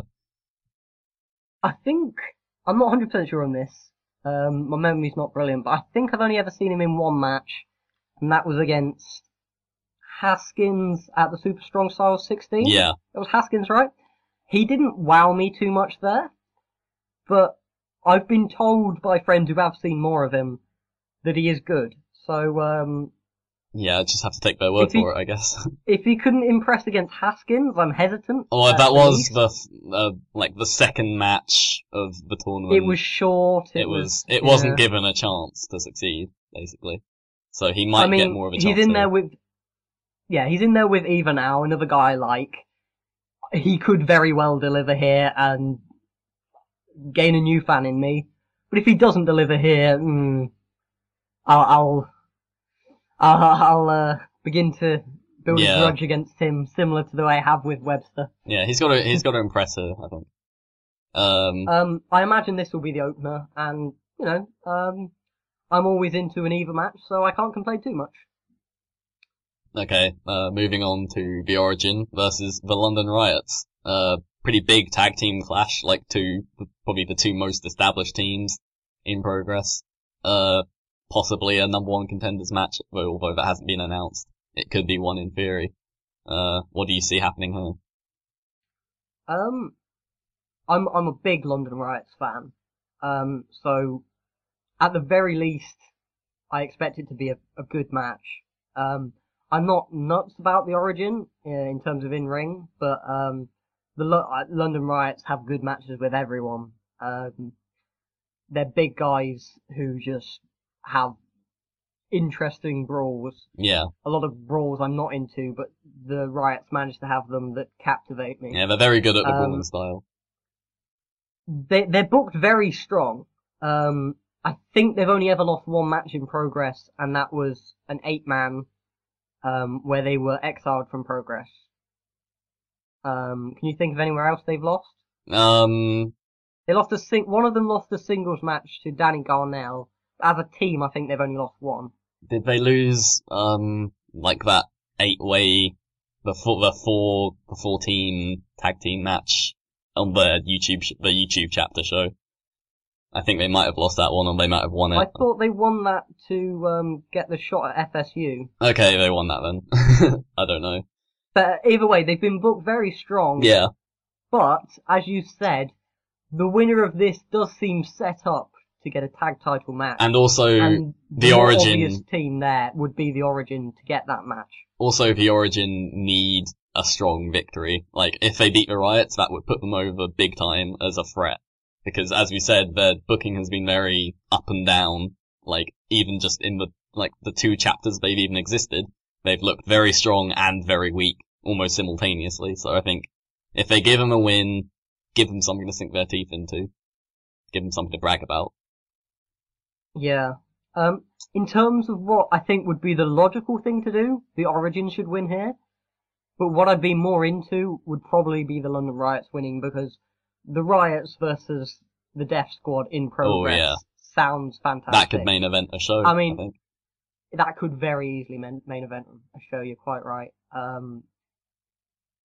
They have faced off before. I think they've got a YouTube match from Southside up on YouTube. Okay. But just with the Progress atmosphere, that would be fantastic. I'm sure that will happen at some point down the line. I don't think they're going to set it up here, but who knows? the third match, the return of Zach Gibson, Liverpool's number 1, versus Eddie Dennis. Zach Gibson, they've really chosen the 2 best places to run their shows for him to get over as a heel. Yeah. He has a Liverpool football fan gimmick, which of course gets hugely over with a face for me as a supporter myself, but to the majority of people, especially in London and Manchester, where they have a lot of their big rivalries, he is over huge as a heel. It's not something that translates. Well, I can't imagine it translates brilliantly to you'd probably have to have like a New England Patriots gimmick in America, or Dallas Cowboys or something. I'm not sure it would translate. In the UK it just works, especially in London, and I imagine it's going to be even more over in Manchester. It's going to be fantastic. Gibson is a great wrestler. He's not just a gimmick guy. He's a very big guy, but he can also work on the ground. He can work power. He's very charismatic. He works the gimmick great. He works in spots that involve the gimmick. So like, when Gerrard slipped, he did the slip, like on his next match. Stuff like that. Brilliant. Just as much as that made me cry, that was brilliant. It's kind of a lazy comparison, not just because of the name, but he does remind me a lot of Zack Sabre Jr. Oh yeah. I loved their match at Super Strong Style. It was a first round match, and yeah. And with Gibson's like little injury, like he had a broken finger, so he played that up before the match. And then Sabre was like, well, I don't need to target your finger to win, I'm just better than you. And that was, and then he did it anyway. That was great. Dennis is a guy, I'm just met on him. Like, I'm indifferent. He's fine. He produces good matches, but I'm yet to see him be great in any way. I don't think he's found himself in a singles act in Progress yet. I've seen him singles elsewhere before, and he's been better than he's been in his singles matches in Progress. He seems a little lost on his own without Mark Andrews in Progress, because that was their gimmick was so big, a big part of the tag team division. They were the tag team champions for a long time, and now he's just sort of wallowing in the mid card, not doing anything, and he needs to find something to sink his teeth into again. I think maybe part of what doesn't help him, weirdly as this sounds, is that he is one of the few guys booked on every single show. Yeah, he needs a break in the worst way.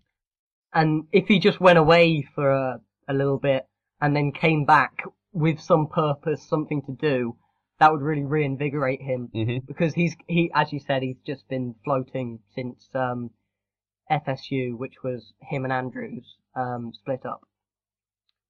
Right, so then on to the fourth match that's been announced. The return match for Chris Travis in Progress versus Marty Scurll. And it's great to see Chris Travis back from his cancer. He's fully recovered now, and he re-debuted in PCW in July, I think it was. And by all accounts, he looked very good, like fully back into match shape, which is excellent. And almost shockingly quickly. Oh yeah, definitely. Amazing how quick he's come back from cancer. That's like, a pretty huge injury. A life-threatening illness, and he's back in the ring 8 months later. It's pretty impressive. It's amazing. And Chris is really a guy who, just before he went out injured, he was really a guy just bubbling under the surface, about to really, really break out as a top guy in the UK scene. And he's brilliant. Luckily, he seems to have been put straight back into that echelon. Maybe it's almost, obviously, it sounds like they're exploiting the sympathy, but that's, obvious thing to do. Yeah, he's getting... People already loved him, but even more reason to now. He's going to be hugely over as a face. Definitely. And I'm just really looking forward to this match, because he's really good. These two will have great chemistry. It's not just the great story of him making a return. This Chris is really, really good. Oh yeah, definitely. He was a guy on the verge of breaking out just when cancer hit him. It was a really bad timing. But luckily he seems to have not had his athleticism affected by it. Obviously a lot of hard work has gone into maintaining his physique, maintaining his skill, and yeah, I think he's going to have a great return match. I think he's going to be a feature guy moving forward, and he could very easily beat Skrull here.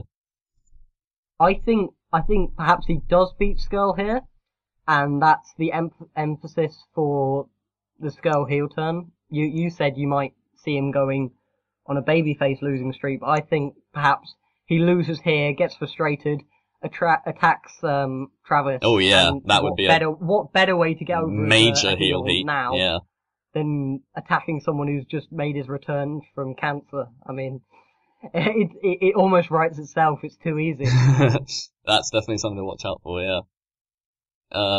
Moving on to the final announced match on the card so far, the Progress Championship, defended by Will Ospreay versus Mark Haskins, set up from the Chapter 20 and the Thunder Blasted match. Haskins cashing in his title shot straight away, to set up this main event. I think this will just be a fantastic match, to put Ospreay over in his first defense.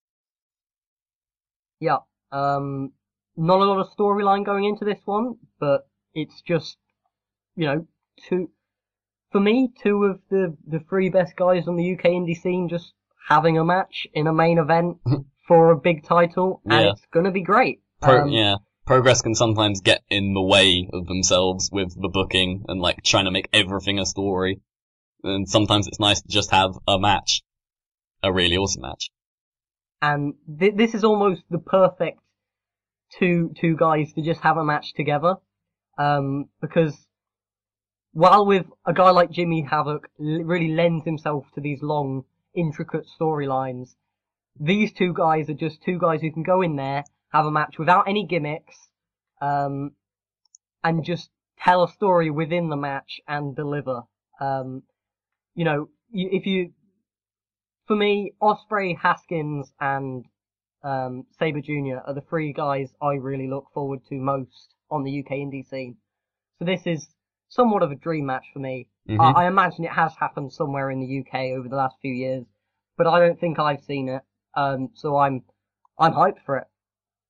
Yeah, definitely. I've never seen these two face off before, so yeah, definitely. Both very hyped. So overall, that card is looking good for me. It's looking good for a show that isn't massively important in the grand scheme of things. No, there's not a lot of storyline stuff. There's a little bit behind the Origin and the Riots. I'm not sure we mentioned that, but on one of the download shows, the Origin put the Riots through the table, but I don't think there was any real reason for that. That was just to set up the match. Yeah. But the first three matches we mentioned, that I'm not crazy about them, but I imagine they'll all be good. But those last two, Travis and Skrull, and Ospreay and Haskins, they just, I can't imagine them not being fantastic. Yeah, looking forward to it a lot. And there'll probably be another match thrown in there. If you follow Progress on Twitter, they'll probably announce that on Monday. There's also the intrigue of what's Havoc gonna do if he's there at all. So, yeah, a show I'm looking forward to, and a show I'm sure you'll have a review up on the site for. Yeah, I'll write one up, definitely. And I'll also have my little article progressing how to progress through Progress. The world famous How to Progress Through Progress. Yeah, getting hype worldwide. Who'd have thought it? Just a forum thread. Which I'm not sure if we mentioned it last time. It's just for anyone who's looking to get into Progress. I've gone through every single show, given brief thoughts on each match, thrown star ratings at them. So you can go through, cherry pick which matches you want to see, because at this point they're 20 shows in. Watching 20 whole shows is quite the undertaking to jump into a promotion, but as the promotion's very much a storyline promotion, it's not the easiest to just jump in on. So if you're looking for a guide on how to wade into the waters of Progress for the first time, hopefully that's useful. Right. If we're moving on to, I think that's progress done for the this episode. Yep. We've gone pretty long already. We'll try and wrap things up relatively quickly. Well, things up. We've still got a fair bit to do, but. One thing I wanted to address, in terms of, feedback from the first set of, our first recording was, the London centricness. This isn't me going, oh, someone's criticised us, I'm laughing at them. This is me taking the criticism on board and, replying. Maybe criticism isn't the right word. Constructive criticism. Yeah, constructive criticism. I didn't take it badly. They were good points. Yeah, I thought the feedback for our first show was very good, and we got some nice comments, we got some constructive comments, and yeah, I appreciated it. So, thanks for everyone who sent them to us. You can send them to us on either of our Twitter accounts or on the Voices of Wrestling forum, where you can we'll have a thread up for each podcast episode. In the podcast section. So the constructive criticism that was brought up was the London centricness of, the first episode. That's a fair point. As the Brit Wres Roundtable, in our initial episode, we covered 2 shows that took place in London, which didn't really cover the whole of Britain. But that was kind of a coincidence. The two, I described the big 3 in the UK as Progress, RevPro, and ICW. And it just happens that Progress and RevPro are kind of centered in London. And those were the 2 out of the 3 that we happened to be talking about the first episode. With Progress now moving up into Manchester, that's kind of solved our problem for us. We're now not just covering London. And of course, RevPro doesn't just run London, it runs across the south, and it's expanding now, as we're going to be talking about relatively soon. But as for the reason we're only really covering Progress, RevPro, and we will be covering ICW a little bit, is, in general, they're just not only are they the biggest 3 promotions, you could argue maybe Progress isn't one of the biggest because of, if you're looking at just attendances, but they sell out so quickly, and the international buzz